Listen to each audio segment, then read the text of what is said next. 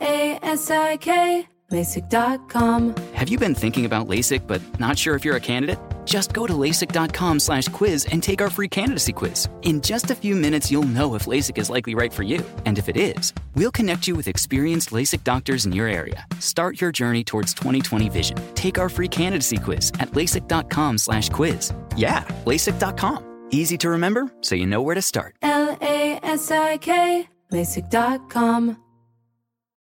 Become a part of the fast-growing health and wellness industry with an education from Trinity School of Natural Health. Trinity graduates can empower their communities through natural health principles and techniques, whether they go into practice to guide others toward their wellness goals or open a store to sell their favorite health products. Trinity grads are equipped to change lives with 19 online programs and flexibility to fit your busy schedule, including the popular Certified Natural Health Professional. You can get the training that helps you turn your passion into a career. And here's the best part. You can earn the certification in less than a year.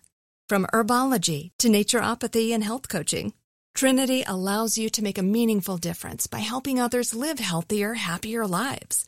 Don't wait any longer to pursue your passion for natural health. Enroll today at trinityschool.org.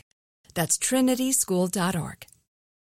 What's up, this your boy Lil Duval, and check out my podcast, Conversations with Unc, on the Black Effect Podcast Network. Each and every Tuesday, Conversations with Unc podcast feature casual and in-depth talk about ebbs and flows of life and the pursuit of happiness. Unlike my work on stage, I tap into a more serious and sensitive side to give life advice and simply offer words of encouragement, yet remind folks to never forget to laugh. Every Tuesday, listen to Conversations with Unc, hosted by Lil Duval on the Black Effect Podcast Network, iHeartRadio app, or wherever you get your podcasts. Presented by AT&T. Connecting changes everything.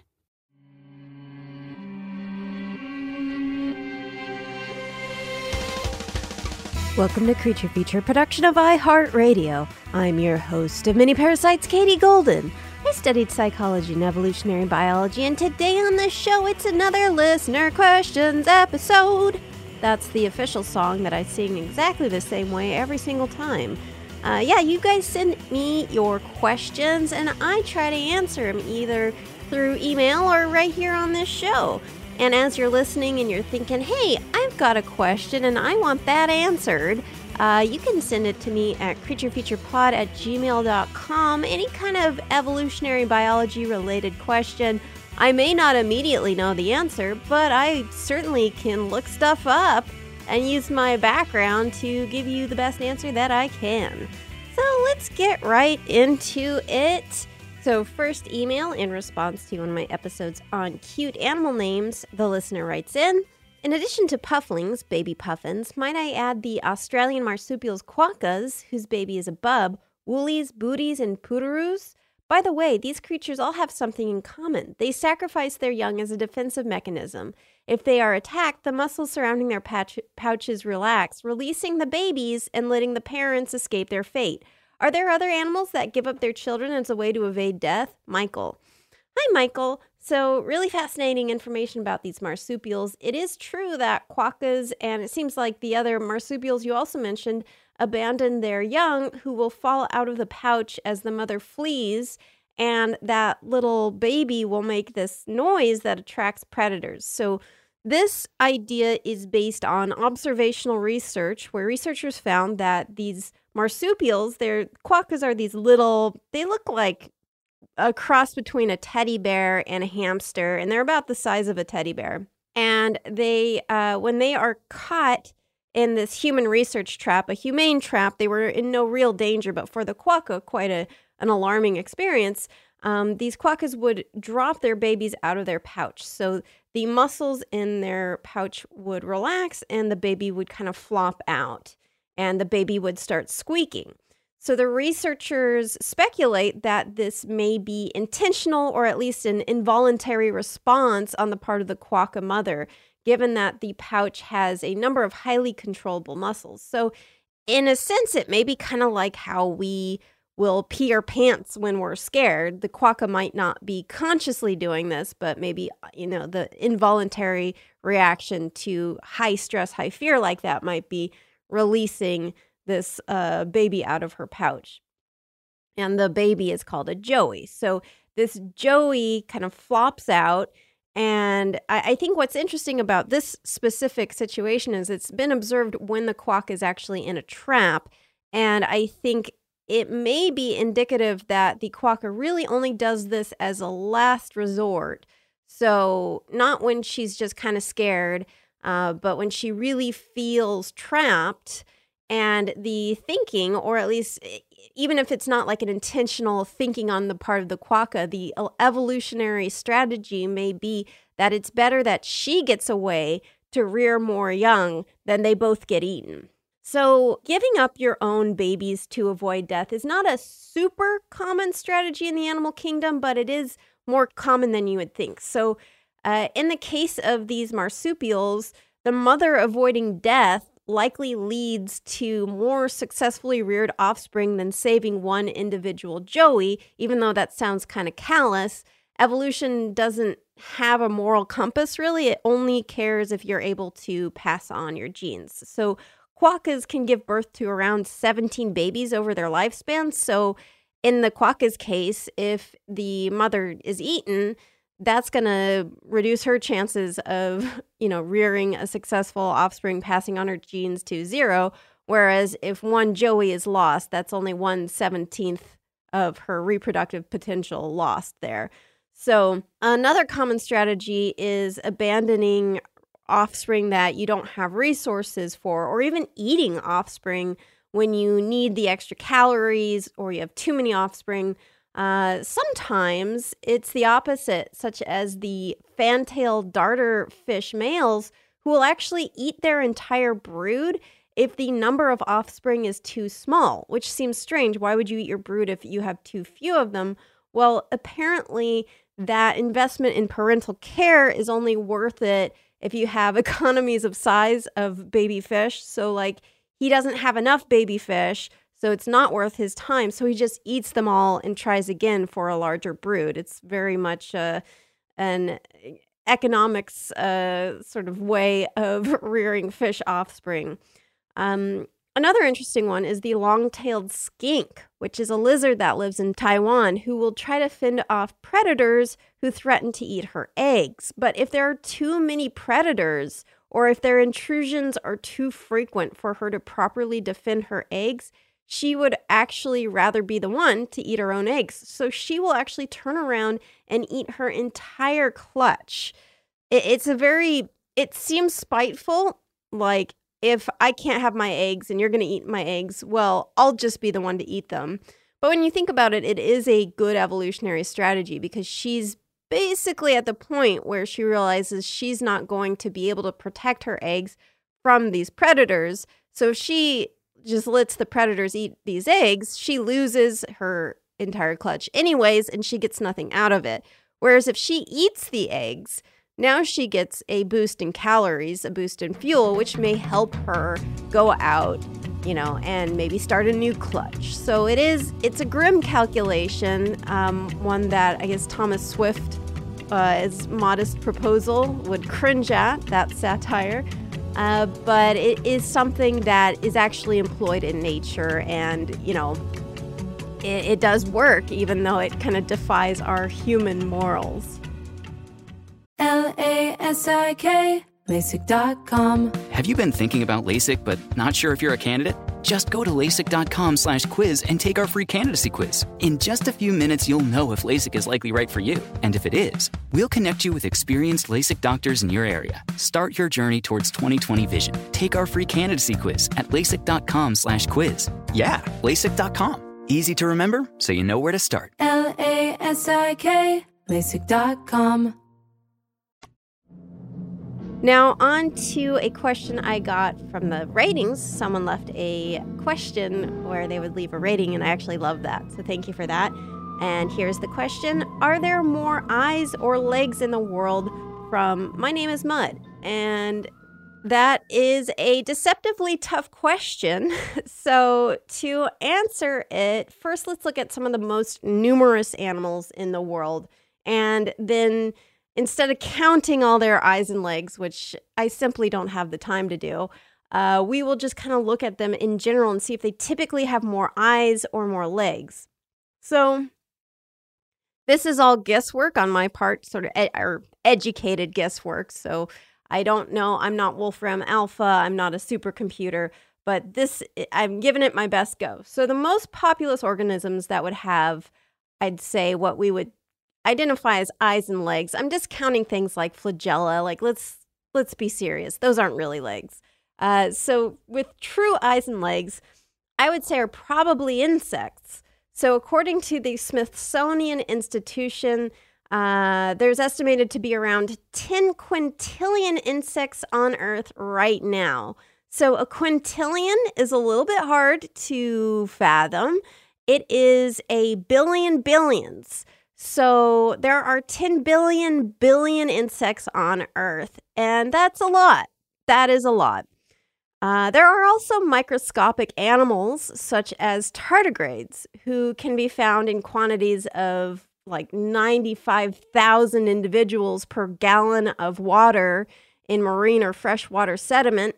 I was unable to find like a estimated global population of tardigrades, and it's not as simple as like figuring out how much water there is in the world, because the number of tardigrades is going to be different based on like where that water is, how nutrient rich it is.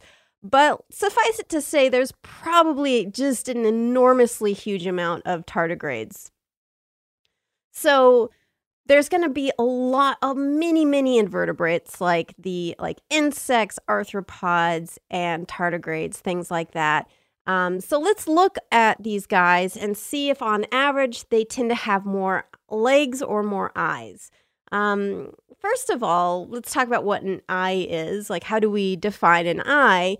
If we define an eye as like a single lens, dragonflies have around 28,000 lenses per compound eye. I kind of don't like this, though. I generally think that would be regarded as a single compound eye, not 28,000 eyes. That's the number of lenses on that compound eye. So if you counted each lens as an eye, I think eyes would win over legs in this game. But personally, I don't think a compound eye should be counted as 28,000 eyes just because it has so many lenses. I think it should be a single eye with a bunch of lenses. So let's move on to spiders. So spiders are arthropods. They can have around 8 eyes, which is a lot of eyes, but they also have 8 legs. So that kind of cancels out in the eyes to legs contest. So they just, fraction 0, essentially, or 1. I don't know. I'm clearly not a math person, but I'm going to say that those things cancel out, and spiders, we can't factor them into our eyes and legs calculations as well. So insects typically have more legs than eyes. Insects will often have a pair of compound eyes on either side of their head. They may also have 1 to 3 simple eyes called ocelli that detect movement in simple light but don't see in the way that eyes do. But even if we count all of these ocelli, they technically have around 5 eyes, while insects typically have like 6 legs.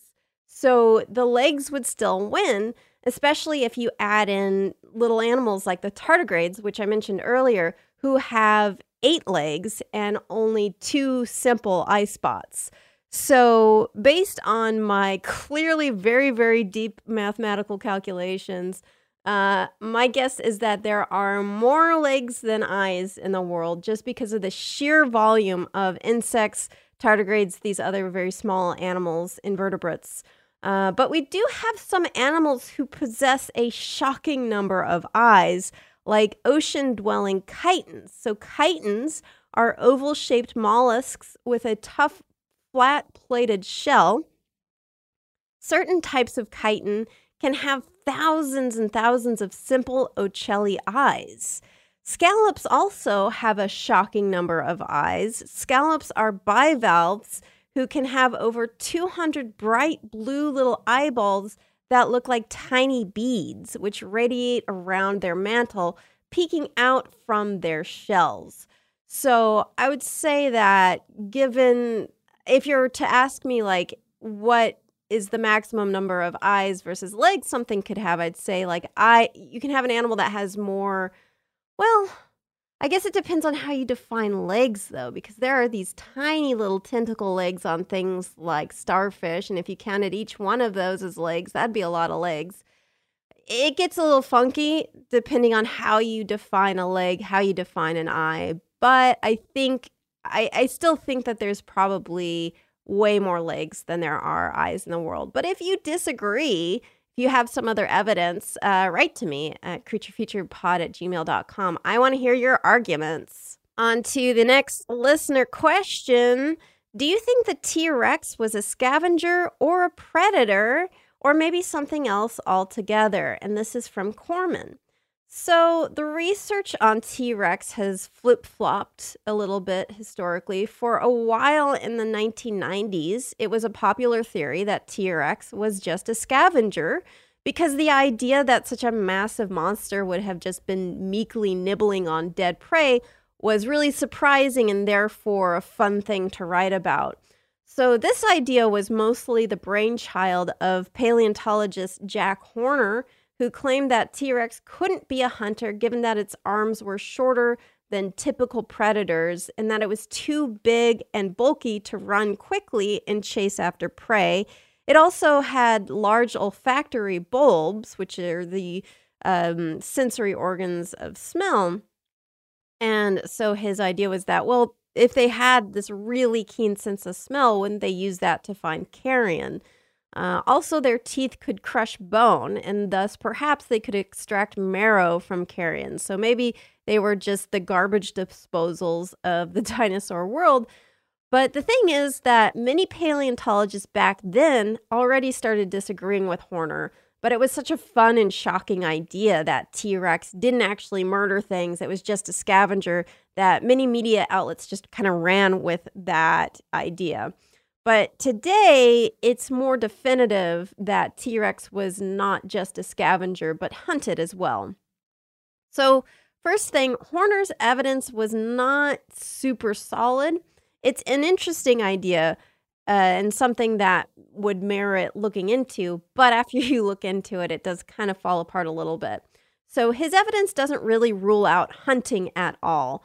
There are many carnivores that don't use their forearms to hunt. So like the short T-Rex arms would not prevent T-Rex from hunting. So an example is secretary birds, which are those beautiful long-legged birds with those wonderful crests and those long, luxurious eyelashes. They look like runway models, and they will actually stomp on their prey to death, like snails or lizards or snakes, and they don't need arms in order to pound their prey into oblivion. Also, having teeth that are capable of crushing bone doesn't mean that they exclusively fed on bone. And when paleontologists compared T-Rex teeth to something like a hyena, who is much more specialized for carrion eating, it seems like the hyena's teeth are quite a bit different from the T-Rex's teeth and quite a bit more specialized for bone crunching than T-Rex. So the thing that to me is really indicative that T-Rex was a hunter is that there has been fossil evidence showing T-Rex teeth embedded in the flesh of other dinosaurs, like the duckbill dinosaur. And then further evidence of tissue healing around the tooth, meaning that T-Rex took a bite out of this attempted victim while it was still alive. It got away and then healed around the wound. So the current theory is that T-Rex was like many modern predators who hunted but would happily eat carrion if they were lucky enough to find it in time. The other part of Jack Horner's, I'm just realizing that Jack Horner is like the name of some kind of, isn't there that like fairy tale rhyme that's like little Jack Horner sat in a corner eating a something pie? And anyways, whatever. He was a real guy apparently. So back on track, Jack Horner was saying like T-Rex was too big, too lumbering and ponderous to be able to run and chase down prey. And in terms of T-Rex's speed, scientists have really waffled back and forth on this. So for a while, they were saying that they could reach pretty decent running speed. More recent computer models estimated their running speed a little bit slower, around 12 miles per hour or 19 kilometers per hour, which a human, like a fast human and a fleet-footed animal, would be able to outrun. But that doesn't mean that T-Rex couldn't hunt or chase things down, because there were certainly slower dinosaurs that the T-Rex would have been able to chase down. Also, speed isn't only necessary for chasing prey. So this idea that if you're slow, you want to be a carrion eater rather than a prey chaser is a little bit strange, because carrion also favors fast animals who can quickly track down and get to the buffet first. So when you have an all-you-can-eat carrion buffet in the wild, you really want to be the first ones to get there, because if you're not, it might be all gone by the time you arrive. And you would have a lot of smaller animals, like a pack of smaller animals that descend on carrion and tear it apart with many mouths, may be able to get all the usable meat far more quickly than something like a T-Rex could. Like, if it's lumbering over, by the time it gets to the carrion, it might be too late. And remember, like, the floor is not littered with carrion. There are many more like living animals out there at a given time than like rotting carrion just left out. And so carrion is going to be a more rare encounter than a living animal. So it's very, very highly competitive. It's why you see, like, when you have scavengers fighting over carrion, it's not easy pickings to be a scavenger. This idea that, like, well, if you can't hack it as a hunter, you got to hack it as a scavenger is kind of not really the case. Like, you've got to have skills to be a scavenger. So this idea that T-Rex was too slow to chase down prey, even larger dinosaurs, but somehow fast enough to quickly locate carrion whenever it would happen to fall to the ground is a little bit suspect. So I think that, yeah, when this is all put together, I think that T-Rex would have had to rely on every tool at its disposal to get enough meat to be that huge size. So would it turn its nose up at carrion? No, I don't think it would. Just like modern day predators, they often will eat carrion if it's there. If they're lucky enough to find it and lucky enough to get there first, yeah, they will definitely eat it. But I feel like it can't be that it relied on carrion. It had to have been hunting as well to be able to sustain its mass like that. And it seems quite well built for hunting. And I just don't think that Jack Horner's arguments were very convincing in ruling out hunting. And then coupling that with the fossil evidence showing tooth marks inside, like what we knew was a dinosaur that was alive and then healed over that bite. I think it was a predator. So, definitely not something you would want to run into in the wild. But then again, if the most recent computer models are correct, maybe we could outrun T-Rex. I wouldn't want to try it. LASIK, LASIK.com. Have a ton of questions about LASIK? You're not alone. That's why we created LASIK.com. One place where you can go to find every answer to every question on your mind. Like, how much does LASIK cost? How long does recovery take? How do I find a doctor? If you've been thinking about LASIK, go to LASIK.com now. Yeah, LASIK.com. Easy to remember, so you know where to start. LASIK, LASIK.com. On to the next listener question, kind of related. Which prehistoric animals would make the best pets? There are far too many candidates for worst pets. There are two in particular I've read about. The bear dog of the family Amphicyonidae, it's sort of a bear-like dog. And then there's Hemiscion, the dog bear. It is a dog-like bear. I'm guessing the bear dog would be a little bit better as a pet. Steven. Hi, Steven. So both those animal families are very interesting. They are early carnivorous mammals. Amphicyonidae is more sort of like just related to a bunch of modern day carnivores, whereas the Hemiscions seem to be more related to the bear family. So Amphiscyonidae, that family would have, I do agree that I think they would have been potentially more species in that family that could have become pets, maybe after some unnatural selection on humanity's part, like we did with wolves. So Amphiscyonidae were a family of species of mammalian carnivores, and while some were quite big, like the size of a bear, some were tiny, under 11 pounds or 5 kilograms. So prehistoric chihuahuas. I would rather try my luck with the tiny ones personally, but then again, we did domesticate wolves, which are quite huge and scary, and kudos to those early humans that had the cojones to do that. So the Hemiscion family, or subfamily, I think is the most current understanding, seems to be more of an extinct ancestor of modern bears, or extinct cousin of modern bears. And they look pretty fierce. Yes, they do look like a cross between a dog and a bear. And I don't think I'd want to tangle with them personally. And continuing with the theme that I am a big weenie, the best extinct pet, in my opinion, would be the teeniest, tiniest, cutest, most harmless of extinct mammals, the Batodonides, a shrew-like animal who lived over 40 million years ago in North America and was probably the smallest mammal ever to have lived.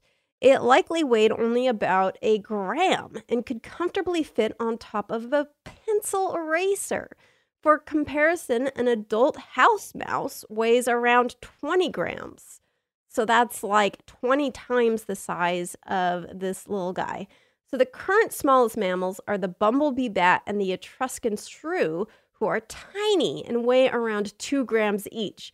So that is still twice as big as the Batodonides. So I really love these teeny tiny guys. Wish they were still around so I could fit like 100 of them in my pocket. On to the next listener question. Just finished watching an episode of the detective show Monk, in which an elephant is used as a murder weapon. The elephant's trainer placed his head under the elephant's foot, and the murderer commanded the elephant to press down via a walkie-talkie taped behind its ears. My question is, given their documented intelligence and compassion for other species, would an elephant understand the outcome of crushing a person's head? If so, does this mean that the elephant in this show is actually an accomplice instead of a murder weapon? This is from Gretchen. Also, she showed me peanut butter and jelly beans, who are 2 adorable kitties. Thank you for that. Great question. There's not great research on whether elephants understand murder, given how unethical it would be to try to get a bunch of elephants to murder people. That being said, let's look into elephants and killing and what their thoughts might be about such a thing. So there is a history of elephants being used in executions in ancient Rome, Carthage, South and Southeast Asia, and Africa. It was a very public, sort of flamboyant way to execute someone, as was the idea. Like, we can control this huge animal and get them to smash you. And so it's supposed to inspire fear and awe of the ruler. So in these cases, the elephants were under the control of a rider, and they could be trained to either kill the convict or to spare the prisoners if there was a last call for mercy. So sometimes the elephants were trained not to kill the victims, but to kind of rough them up, which I suppose at the time was considered more humanitarian. So could the elephants understand the moral implications here? I think first we'd need to know if elephants even understand the concept of death, which is incredibly difficult to study. Researchers have gone through videos of elephants' responses to other dead elephants, and there does seem to be a pattern of behavior that indicates they sense something is off and are upset in some way. They have the body language that indicates distress. But this doesn't necessarily indicate they understand death fully, just that they're distressed that this other elephant is not behaving in the way that they want. So, namely by being dead. So there has been anecdotal evidence of elephants being careful around humans. So one such is a story of, which is kind of hard to verify. I don't know if this is true. It sounds like it could be, but it was a story of an elephant crashing into a couple's home, then stopping when it started to hear a baby crying and moving some of the debris off of the baby's crib before leaving. And there also, though, a lot of stories of elephants kind of mowing people down, trampling tourists, trampling people and killing them. And I don't know whether this is like intentional murder or not, if they fully understand. I mean, like clearly when they do trample people, I think they're distressed and they're, trying to defend their territory. Or defend themselves, even if the human poses no threat to them. The elephant doesn't necessarily know that. So researchers, although there is research showing that elephants can distinguish sometimes between humans that are more dangerous and humans that may not harm them, researchers have found that elephants seem to be able to tell the difference between groups of people based on smell and accent and react more defensively to the sounds and smells of groups of people who typically hunt them. So long story short, I don't really know if elephants could grasp the implications of smashing a human's head. My sense is that they may have some understanding of cause and effect because they are quite intelligent and they are highly social. An elephant raised in captivity, like a circus elephant or one of these elephants used in these ancient executions, I don't know if they'd be properly socialized to kind of learn elephant ethics, because there may be some elephant culture of teaching elephants gentleness and things. So it's kind of hard to know based on your fictional monk example or the real life historical examples, whether that's typical elephant behavior or whether an elephant in the wild would be more hesitant to do something like that. Because in captivity, an elephant might just associate that crushing with getting a reward that reinforce that behavior. So that if an elephant is capable of having a sense of morality, it would be very messed up by being in a circus. So I do think that elephants who have a normal social life in the wild probably do learn some cause and effect of their actions. And they probably have some understanding of that they can cause harm by trampling something. And I think they do understand something is wrong when an individual dies, when it stops moving. They exhibit a lot of distress when it comes to that. So I'm not convinced that they fully grasp death, but I do think they have some understanding of cause and effect, harm, as well as when something is dead, that's not normal. And there's something off about that, and it upsets them. So not quite at the point of upgrading your monk elephant to accomplice, but, maybe somewhat he might have an understanding that this may not quite be right. But I wouldn't arrest that elephant. Free that elephant. Get him a lawyer. Thank you guys so much for listening. And if you have a listener question you want to ask, you can write to me at creaturefeaturepod@gmail.com. If you enjoy the show, if you want more of these listener questions episodes, you can leave me feedback, you can leave a rating, a review. And hey, happy holidays, everyone. I'll be back next week with a brand new spanking episode of Creature Feature. And thank you so much for listening. And thanks to the Space Cossack for their super awesome song, Exolumina. Creature Feature is a production of iHeartRadio. For more podcasts like the one you just heard, visit the iHeartRadio app, Apple Podcasts, or hey, guess what? Wherever you listen to your favorite shows. See you next Wednesday. With the new Dexcom G7, you can achieve better diabetes results without painful finger sticks. It sends your glucose numbers to your compatible phone or watch, so you can always see where you are and where you're heading. See how food and exercise affects your glucose, making it easier to spend more time in range and lower your A1C. Take control of your diabetes with the #1 recommended CGM brand. It's easy to get started today at Dexcom.com. That's Dexcom.com. Dexcom data on file 2023. If your glucose alerts and readings from the G7 do not match symptoms or expectations, use a blood glucose meter to make diabetes treatment decisions. For a list of compatible devices, visit Dexcom.com/compatibility. Become a part of the fast-growing health and wellness industry with an education from Trinity School of Natural Health. Trinity graduates can empower their communities through natural health principles and techniques, whether they go into practice to guide others toward their wellness goals or open a store to sell their favorite health products. Trinity grads are equipped to change lives with 19 online programs and flexibility to fit your busy schedule, including the popular Certified Natural Health Professional. You can get the training that helps you turn your passion into a career. And here's the best part. You can earn the certification in less than a year. From herbology to naturopathy and health coaching, Trinity allows you to make a meaningful difference by helping others live healthier, happier lives. Don't wait any longer to pursue your passion for natural health. Enroll today at trinityschool.org. That's trinityschool.org.